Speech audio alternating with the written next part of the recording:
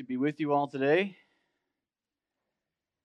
I told my sister-in-law on the way here that pulpit's going to make me look awful small.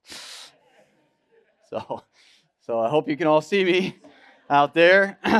The pulpit in my church is about this wide because that's about all the wider I am. So I always feel badly for the sound guys too.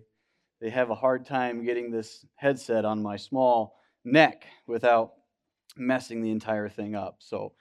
But it's good to be with you all. Just thrilled for the opportunity to preach this morning. I don't take it lightly, especially since, well, for two reasons, especially this time. First of all, because you're only having one service. You know, before I've preached afternoon services before, and so your pastor or Pastor Joe also got the opportunity to preach. But today I'm it. So I appreciate that. I also appreciate it because somebody asked me not that long ago if I thought I would be asked to preach, and I said, well, frankly, they don't need me. You all have a wealth of good Bible preachers here. You don't need guest speakers. You know, and I don't know if you realize just how rare that is to have that, but I have just as good a time sitting out in the pew listening as I do. Well, that's not entirely true. I love preaching apart from everything else, but I enjoy coming here and hearing Pastor Joe and hearing Pastor Hovey and Brother Aaron. It just astounds me how much God has blessed this church with good Bible teachers. And so don't take that for granted. The other thing that I wanted to say, just because I have the opportunity to say it, is would you just remind yourselves to be patient with your pastor and your elders? This year, nobody prepared the pastor or the elders for this past year. Guarantee you there were no seminary classes or conferences on how to deal with this sort of thing. And to be frank, you just can't keep everybody happy. If you thought it was difficult to keep everybody happy before, it is impossible now. And folks, up in Michigan, things are a little bit different, but every church that I know up there, every single one of them is different in the way they are handling it, in the policies that they have in place, frankly, because their people are different, and their people react differently, and their pastors have to be sensitive to that. So just be patient with your pastor and with your elders during this time, because it's just, there's no winning right now. There's no keeping everybody happy. My church back home, 60% of the people are out sick with COVID right now. So thank God that's not the way it is here. So it's a big deal. And there's really nothing a pastor can do about it but just hope and pray. And so be praying for your pastor and for your elders that they would have wisdom, because, you know, it doesn't really matter what you do. Somebody's going to take objection to it. And it's a tough time to be a pastor. Not complaining at all. It's kind of also a fantastic time to be a pastor. But it also is difficult in that before all you had to worry about was the music or how long you preached. Now you've got to worry about, you know, do we have enough hand sanitizer? And is so-and-so going to call me this week and complain? You know, stuff like that. So just don't be that person. Just refuse to be that person. Call your congressman instead. So, all right? So anyway, but I wanted to say that because being a guest preacher is kind of like being a grandparent. You get to go home. And but I do sense a good spirit here, and we've enjoyed our time here, and so I appreciate that. We are going to be in the book of Luke this morning, Luke 21. Somebody has, isn't it amazing how things just magically show up before church? Somebody has placed an outline in your seat. And just, it's amazing how God just provides and things just magically appear just by themselves, isn't it? And so I appreciate those people that have been setting those things out every single week. So this week you have a fill-in-the-blank sheet, which is a help to you. It's also a help to me because I can say the passage one time and not repeat myself and you can look down and see what it was, okay? So just follow along with that with me this morning. Luke chapter 21. I want to help you understand the context of where we are today. Luke 21 begins with Jesus and his disciples outside the temple. The temple and the surrounding structures were quite impressive in Jesus' day. Everything was beautifully decorated. Everything was ornate. The architecture and the craftsmanship was just overwhelming. And Jesus' disciples were regular, ordinary people, fishermen and others, right? They were just common folk. And so, just like you and I would be, they were just completely impressed with the ornate atmosphere of the temple. They were blown away by all of these buildings and the size of the stones and the pomp and the circumstance and all of that. And that became very evident in the way they reacted to people giving their offerings at the treasury there at the temple. You remember the story. Jesus valued the widow's mite, just a tiny little penny that she dropped in. The disciples, though, they were impressed by the large gifts of the rich that would just, boy, would they ring out when all those coins would be dropped in what they called the trumpets. The temporary things of worldly wealth and culture caught the disciples' attention. And so Jesus just kind of says in passing, well, you know, not one thing you see here will be left. Not one part of this temple would be left untouched. Not one of the massive stones will remain in its place. It will all be destroyed. And I love the disciples because they're so human. They said, wait, what? We want to know more. Jesus, tell us more. Tell us more. They wanted to know all the specifics. When will this happen? What warnings will there be? Can we watch for something?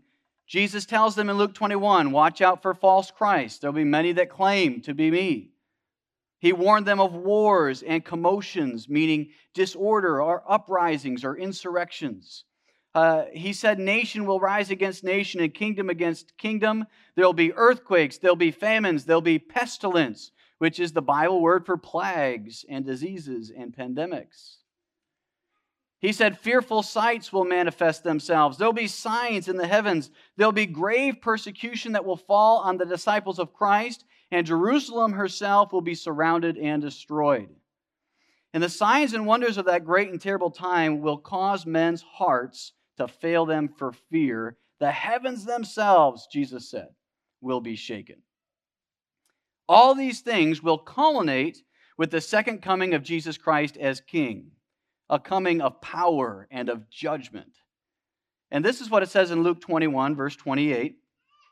It says, when these things begin to come to pass, then look up and lift up your heads, for your redemption draweth nigh. Now, before you get too excited, we're not going to dive deep into prophecy this morning. We'll leave that for Pastor Joe to do. We're not going to look through the history books, and we're not going to postulate on what the future might hold or when all these things were fulfilled or might be. We're not going to do that. But all throughout the past year, as things got more and more problematic than we're accustomed to, I've heard a lot of speculation. I've heard a lot of talk about the return of Christ. Yet, here we are in 2021. 2020 is in our rearview mirror. And we feel like we've got this blank slate. Like there's a new start. Like, somehow, some way, as the calendar changes, the world will change with it, and we just start over.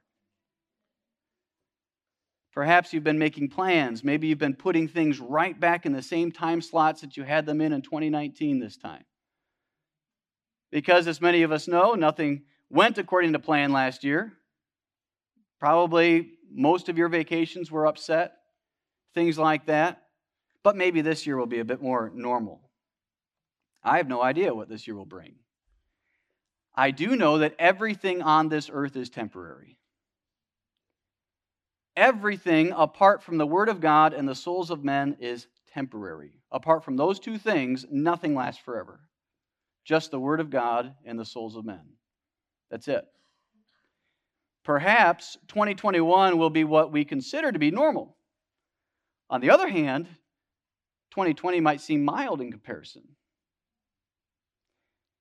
we've got no clue. But the good news is that for believers in Jesus Christ, it really doesn't matter at all what a year might bring. Because when you know and believe what the Bible says, there is nothing in this world that can change your outlook.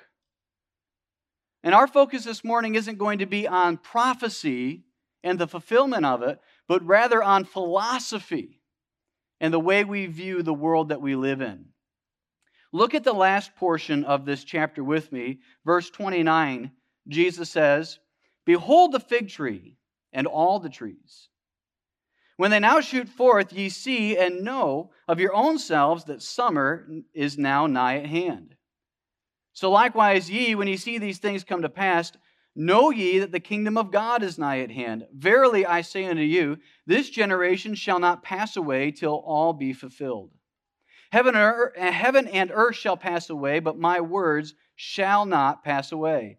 And take heed to yourselves, lest at any time your hearts be overcharged with surfeiting and drunkenness and cares of this life, and so that day come upon you unawares.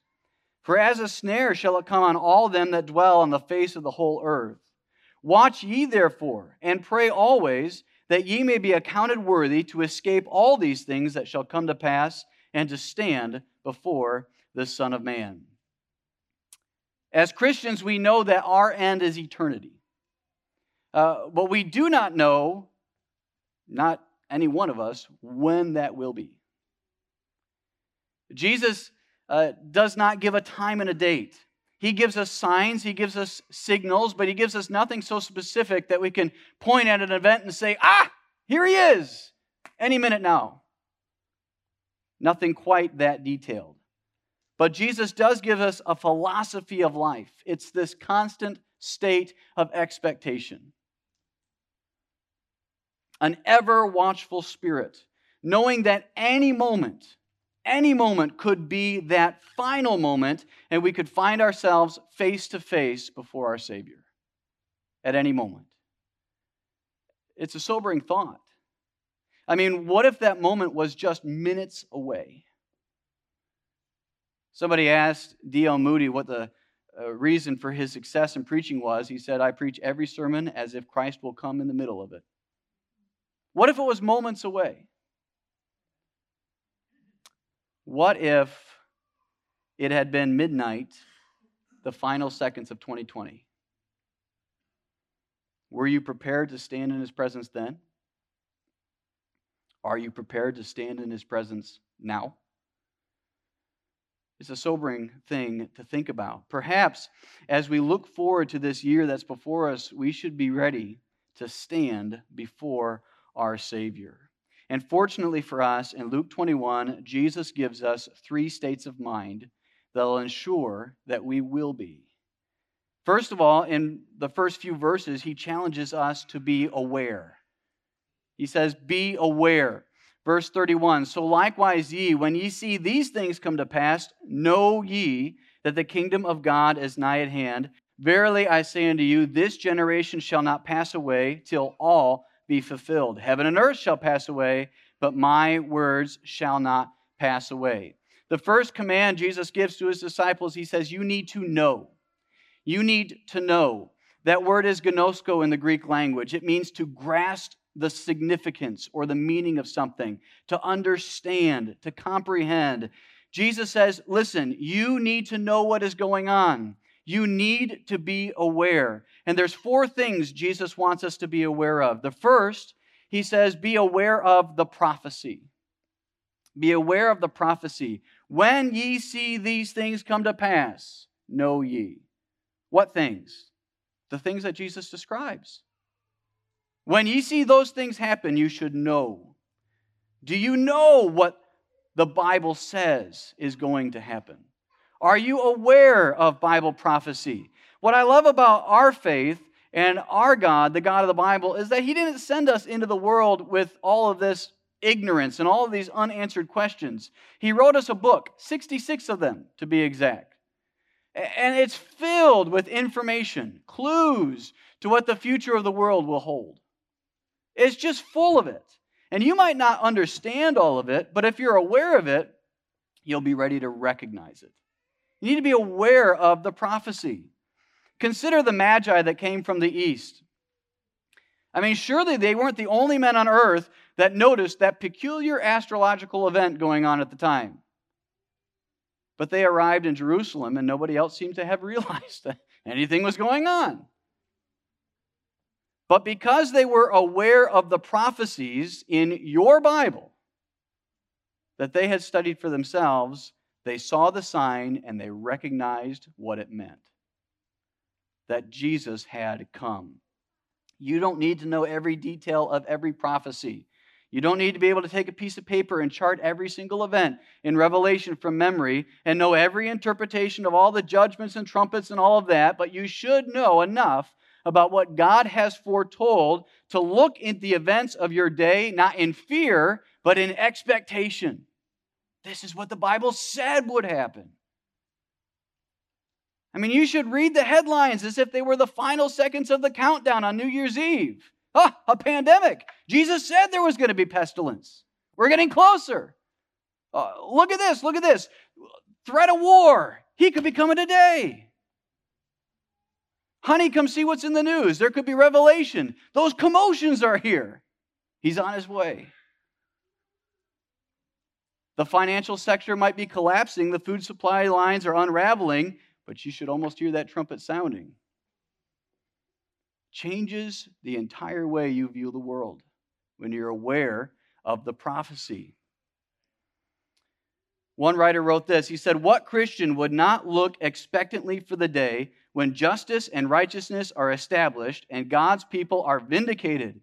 Clearly, Jesus calls his disciples to have an expectant attitude toward the events of the end, not just to assume that it will all pan out." Are you aware of the signs and wonders that fill the pages of this book? Are you watching the events of this world unfold with great hope and great expectations? I mean, what do you have to fear anyway? For God's children, the end of the world is the beginning of eternity. So why fret over the end of the world? And don't stick your head in the sand either. Don't fret, don't fear.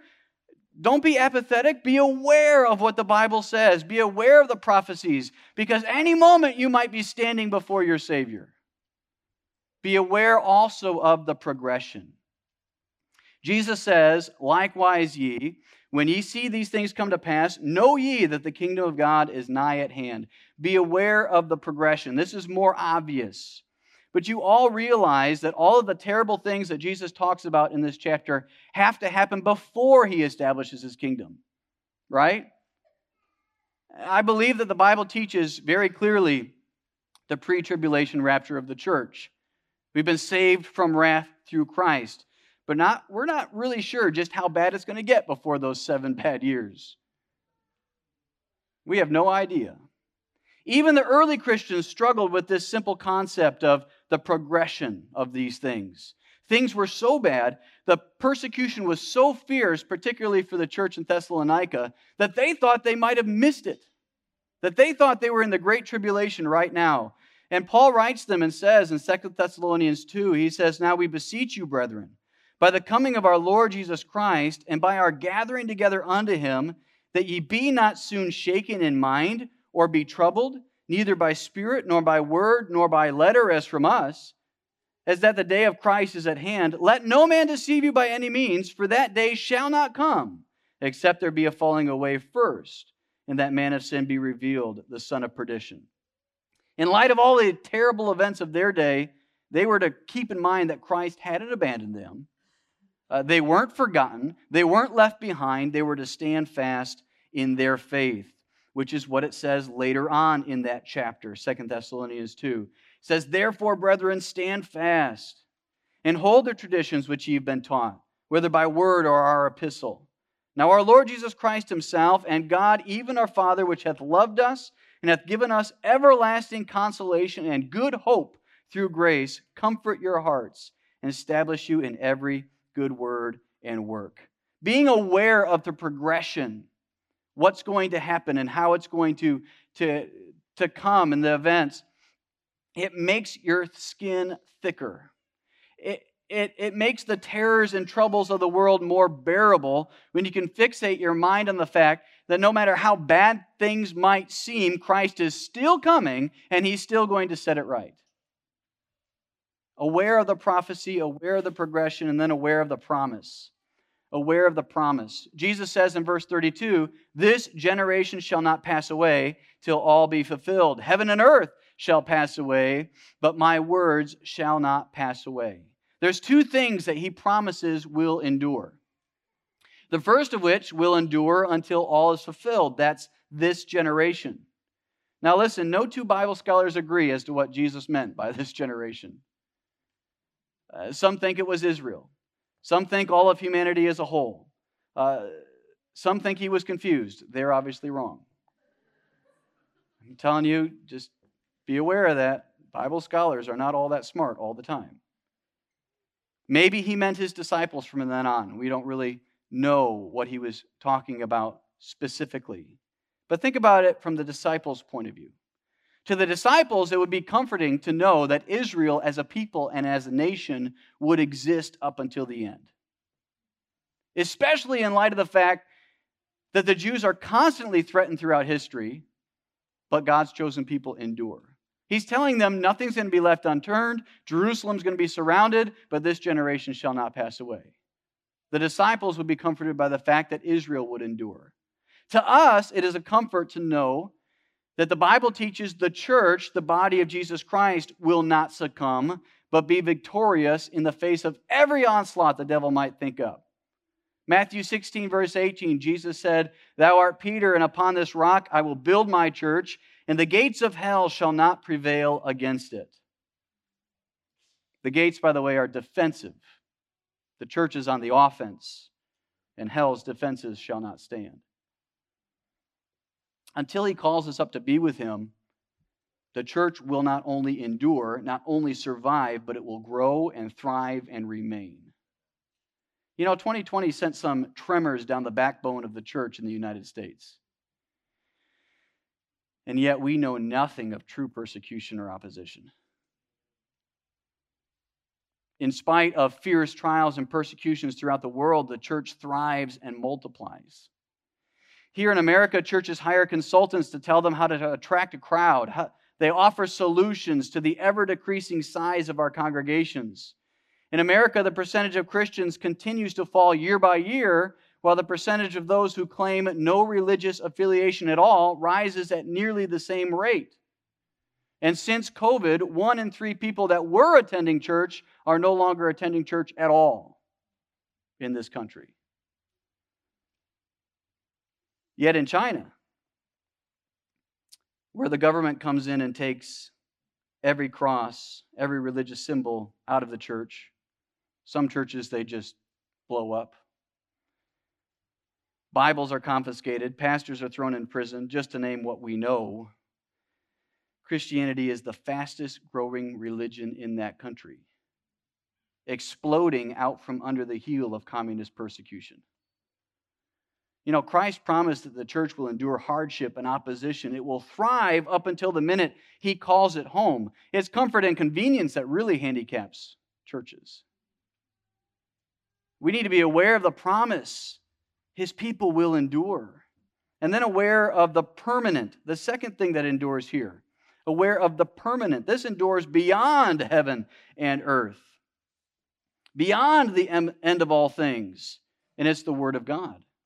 Jesus says, "Heaven and earth shall pass away, but my words shall not pass away." Even beyond the end of all things, my word will endure. What is it that you've placed your trust in? Your career? It's not permanent.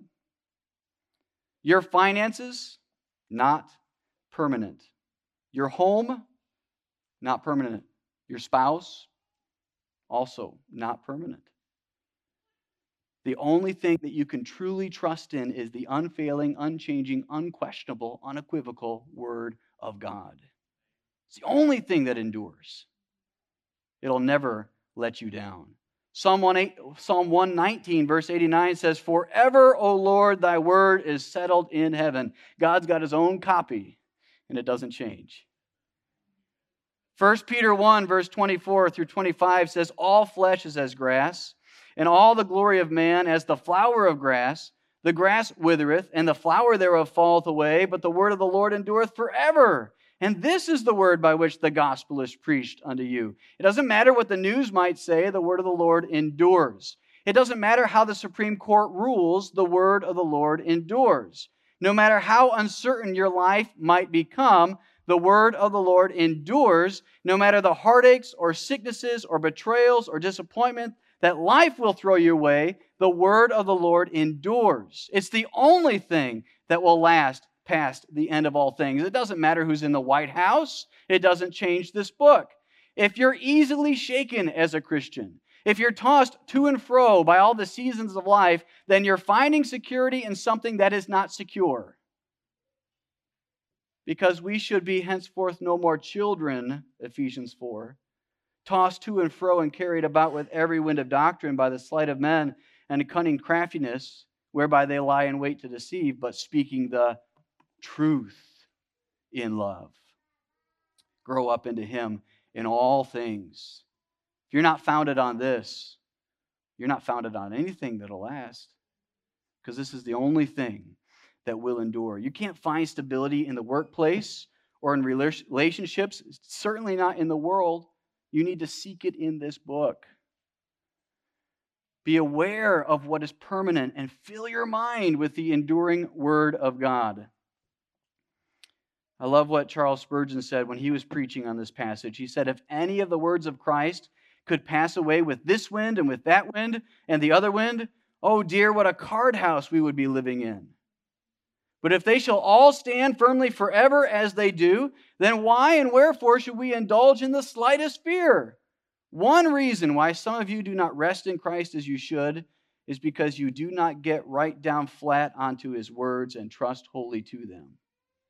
His word endures, it does not change, and it doesn't matter what life throws your way. If you want to be ready to stand before your Savior, then you have to be aware, like He calls you to be. And you need to also be attentive. Be attentive in verse 34.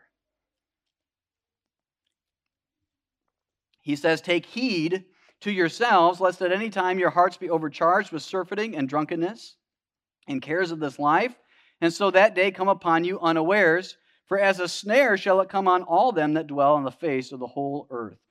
Jesus tells His disciples, take heed. That's proseko in the Greek. It means to be in a continuous state of readiness, watching for any danger and responding appropriately. To pay attention, to be on the lookout, to be alert, on guard, be attentive. And I want you to notice 3 keys to being attentive from your text. First, self-diagnostic. Self-diagnostic. He said, take heed to yourselves. Yourselves.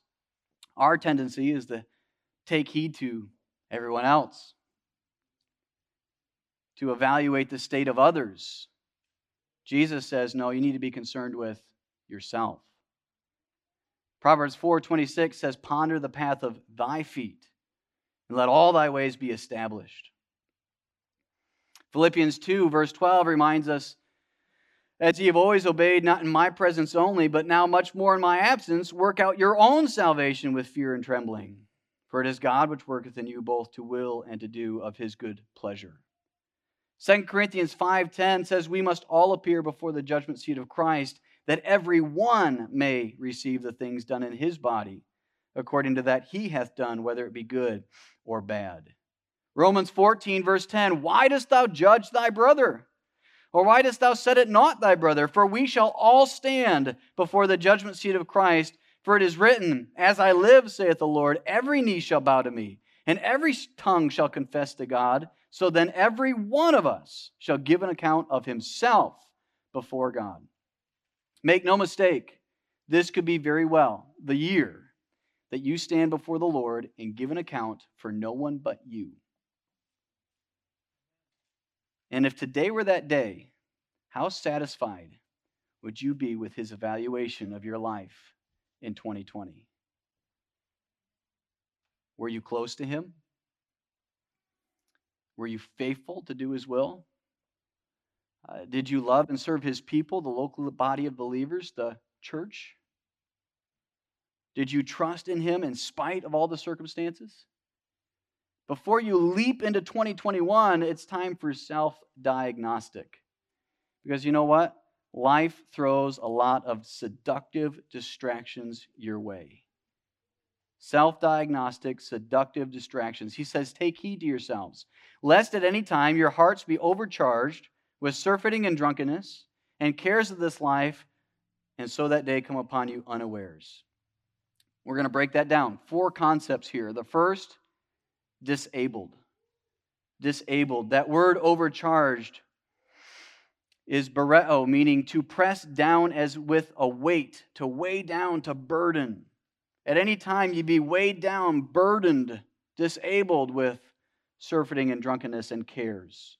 You can be weighed down by these seductive distractions. Even as believers, life can weigh us down and disable us from serving the Lord as we could. Think about it, what it says in Hebrews 12:1. Wherefore, seeing we also are compassed about with so great a cloud of witnesses, let us lay aside every weight and the sin which doth so easily beset us, and let us run with patience the race that is set before us. There might be things in your life this morning that are weighing you down. They might not be what we would list and consider as sinful, but they're something, maybe even something that is good and beneficial. And yet in your life, they're disabling you from running the race you've been called to run for Jesus Christ. They're weighing you down. They're holding you back. And you can't be ready to stand before your Savior if the distractions of this life have disabled you from growing as a Christian. Not only disabled, drunk. Drunk. The phrase surfeiting and drunkenness refers to a drunken nausea, a hangover. Drunken behavior which is completely without moral restraint. Did you know that nearly 13% of American adults, roughly 30 million people, could be considered alcoholics? 1 in 8 are alcoholics. The study conducted mid-2000s, 2012 to 2013, surveyed 36,000 people and found that alcoholism rose by 50% since the early 2000s. All forms of drinking increased, including general drinking and high-risk drinking, which is men consuming 5 or more drinks on one day, women consuming 4 or more on one day, at least once a week. However you slice the numbers, 1 in 8 Americans are checked out mentally 1 day a week, or 14% of the time, due to alcohol use alone. The American church is not left out of this trend. Half of U.S. adults who say they attend religious services at least once a month report drinking in the last 30 days. 13% engaged in binge drinking, defined as 4 or more drinks on a single day for men, 5 for men and 4 for women. That's people that went to church this month. Opioid overdoses are on the rise. I don't know about here, but up by me, marijuana shops are popping up on every corner. More and more people prefer to be checked out. And how can you be attentive and aware if you're blasted by something? You can't. That's why it says in Ephesians 5, verse 15, see then that you walk circumspectly, not as fools, but as wise, redeeming the time because the days are evil. Wherefore be ye not unwise and understanding what the will of the Lord is, and be not drunk with wine wherein is excess, but be filled with the Spirit. You can't be redeeming the time if you're drunk. Christ makes it quite clear. It's not really open for interpretation. If you want to be ready to stand before Him when He comes, stay sober. Disabled, drunk, distracted. Jesus adds the cares of this life, which is helpful when you consider it 2 ways. First of all, the cares of this life make you distracted. You can get so caught up and busy with everyday life that it hurts your relationship with Jesus Christ. Think of Martha. Martha was just trying to be a good hostess. She was doing all the work, and her sister Mary wouldn't get up and help. Everybody's got one of those sisters, right? Martha went so far in her resentment of her sister as to go to Jesus and say, Jesus, would you tell her to leave your feet and come help me? You remember what he said? Luke 10, verse 41, Martha, Martha, thou art careful and troubled about many things. But one thing is needful, and Mary hath chosen that good part, which shall not be taken away from her. Or the cares of this life. Martha was full of care, and she missed something important. There are many things that can creep in and take away from your spiritual growth. Normal things, everyday things. Those things can distract you from that which is truly needful. So what's distracting you from Christ? It might seem important today. It's not going to be all that important when you're standing face to face with your Lord. Matthew 6 says, take no thought, saying, what shall we eat? Or what shall we drink? Or whitherwithal shall we be clothed? For all these things do the Gentiles seek. For your heavenly Father knoweth that ye have need of all these things. But seek ye first the kingdom of God and his righteousness, and all these things shall be added unto you. The cares of this life can distract you. They can also cause you to be distressed. They can distract you. They can cause you to be distressed. That's fear. This is anxiety. This is becoming full of care, consumed with the what-ifs, consumed with your circumstances, consumed with the unknowns until it paralyzes you as a Christian. And the Bible gives you the antidote for distress. Philippians 4:6, be careful, full of care, for nothing. But in everything by prayer and supplication with thanksgiving, let your requests be made known unto God. And the peace of God, which passeth all understanding, shall keep or guard your hearts and minds through Christ Jesus. Finally, brethren, here's what you're supposed to be dwelling on. Whatsoever things are true, whatsoever things are honest, whatsoever things are just, whatsoever things are pure, whatsoever things are lovely, are of good report, if there be any virtue, if there be any praise, think on these things. A preacher once said something that so helped me. He said, folks, in preaching this passage, if it hasn't happened yet, it's not true. If you're dwelling on what hasn't happened, you're dwelling on something that's not true. Think on that which is true. Don't get distracted. Don't get weighed down by any of these things. Don't let your mind be intoxicated by a substance or engrossed with all of the concerns of your day or distressed by the troubles and trials that you may or may not face. Those that allow themselves to be distracted will discover just how suddenly the devastation will come. Sudden devastation. Luke 21:34. Jesus says, take heed to yourselves, lest at any time your hearts be overcharged with surfeiting and drunkenness and cares of this life, and so that day come upon you unawares. For as a snare shall it come on them that dwell on the face of the whole earth. The world is going to be caught off guard. You don't have to be. Any minute now, Christ could call you home. The Bible promises us that it will happen in a moment, 1 Corinthians 15. In the twinkling of an eye, at the last trump, for the trumpet shall sound, and the dead shall be raised incorruptible, and we shall be changed. His return is what we call imminent. It means there's absolutely nothing holding him back. Any moment now, he could sound the trump, and we could be caught up to be with him. And when we are attentive to ourselves, and when we're aware that at any moment we could be standing in his presence, it changes the way that we live. 2 Peter 3:14 says, wherefore, beloved, seeing that you look for such things, be diligent that you may be found in him in peace, without spot, and blameless. We're called to be aware. You should be realizing and recognizing the signs of the times and resting on his enduring promises. You have to be attentive to yourself, not allowing the world and the seductions of it to distract you in any way from the fact that his return is imminent. And finally, be alert. Be alert, verse 36. Jesus says, watch ye therefore, and pray always, that ye may be accounted worthy to escape all these things that shall come to pass, and to stand before the Son of Man. First of all, perceptive.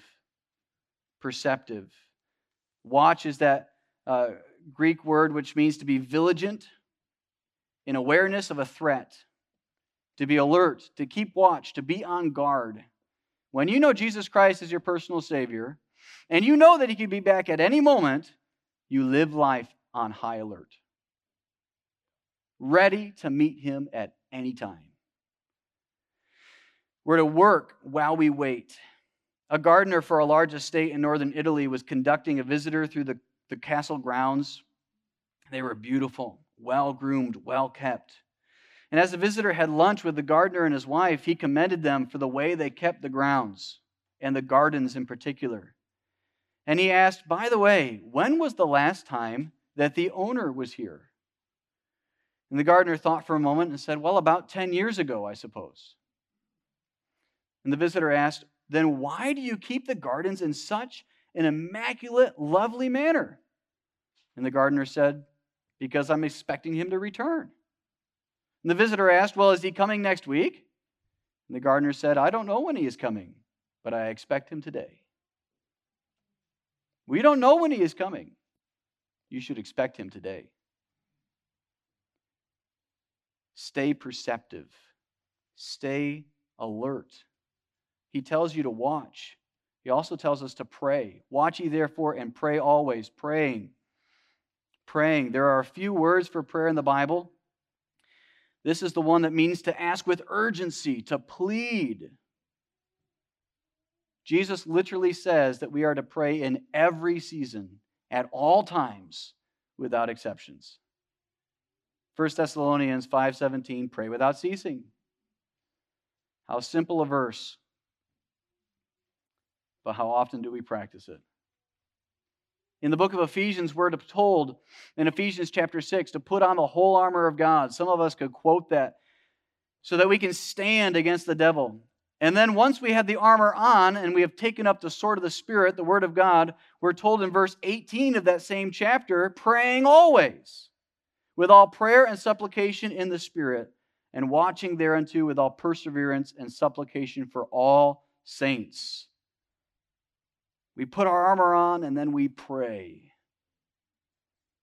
You might think yourself ready to stand before the Lord. You might have dotted your I's and crossed your T's, but let me ask you, do you pray?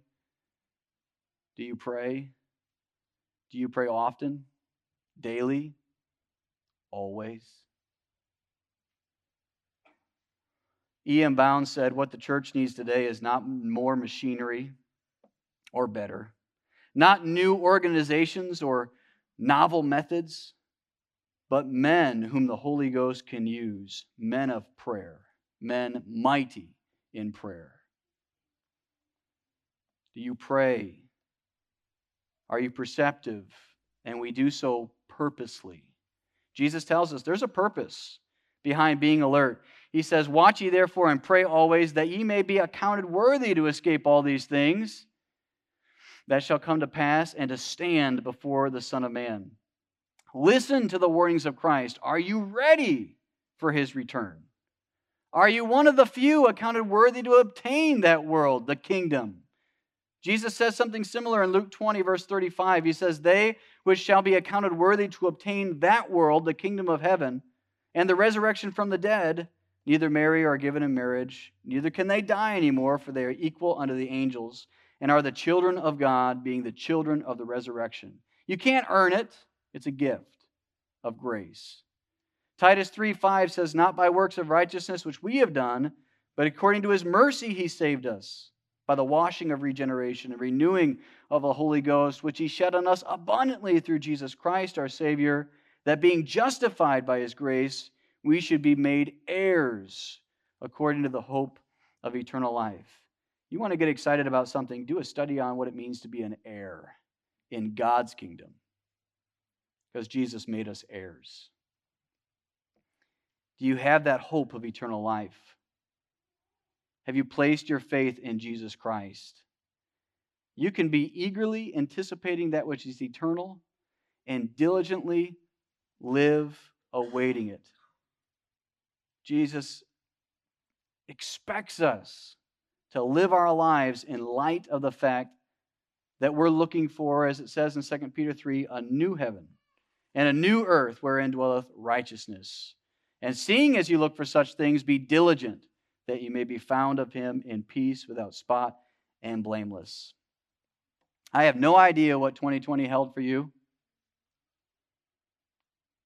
But friend, if you were without hope in 2020, you will find no peace and no comfort in 2021. Because our security is not in our schedules. It's in our Savior. This time of year is unique in the anticipation that it produces in all of us. So this year, resolve to be aware. You should know what the Bible says. You should observe how all the things that are unfolding around us we were told would happen. And we have been told. And then remember the promise of God. His church will endure and His word is everlasting. You don't need to be so easily shaken. Be attentive to yourself. It's time to throw off those distractions that disable you from serving Christ as you ought to serve. How much have you put off in your Christian walk because you just didn't have enough time, or you weren't getting enough sleep, or this responsibility and that responsibility? If He would have come, none of those things would have mattered. Don't get diverted. Don't get distressed. Stay sharp. Stay sober. He could be back at any time, any minute now. And be alert in 2021. Keep watch for Jesus' return. Be ready. Pray always. Purpose in your heart to seek those things which are eternal. And set your sights on your Savior, because you could be standing before Him still today. And in that moment, there's no second chances. I'm going to ask everyone to bow their heads and close their eyes. And Aaron's going to come in a moment and lead us in a song of invitation.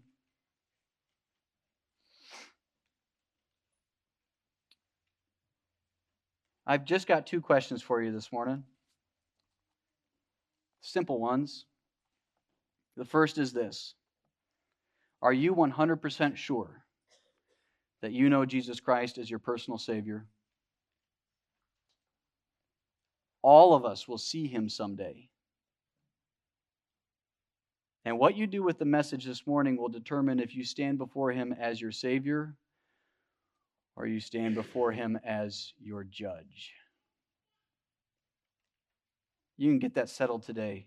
I don't know how you got through this year without knowing, without a doubt, that you are saved and secure in Christ. I'm sure Pastor Joe would be thrilled to answer any questions you might have. Don't leave this place. Don't step into this new year without getting that settled. You'll find no security anywhere else. Then the second question, for those of us that are sure that we're saved, I just want you for a moment in the quietness of your own heart to look back on 2020. Did you live it ready to stand before your Savior? What if He had come back? Would you have been pleased at His coming? Or would you have mixed feelings because you didn't do all that you had intended to do? Maybe there's some things that you didn't do. Maybe there are some things you did do. Today, commit to be ready for Him this year. You might just meet Him in 2021. You'll want to be prepared. So as Brother Aaron comes and leads, if the Lord has laid something in your heart, you come and do business with Him today. You can find your security in Him.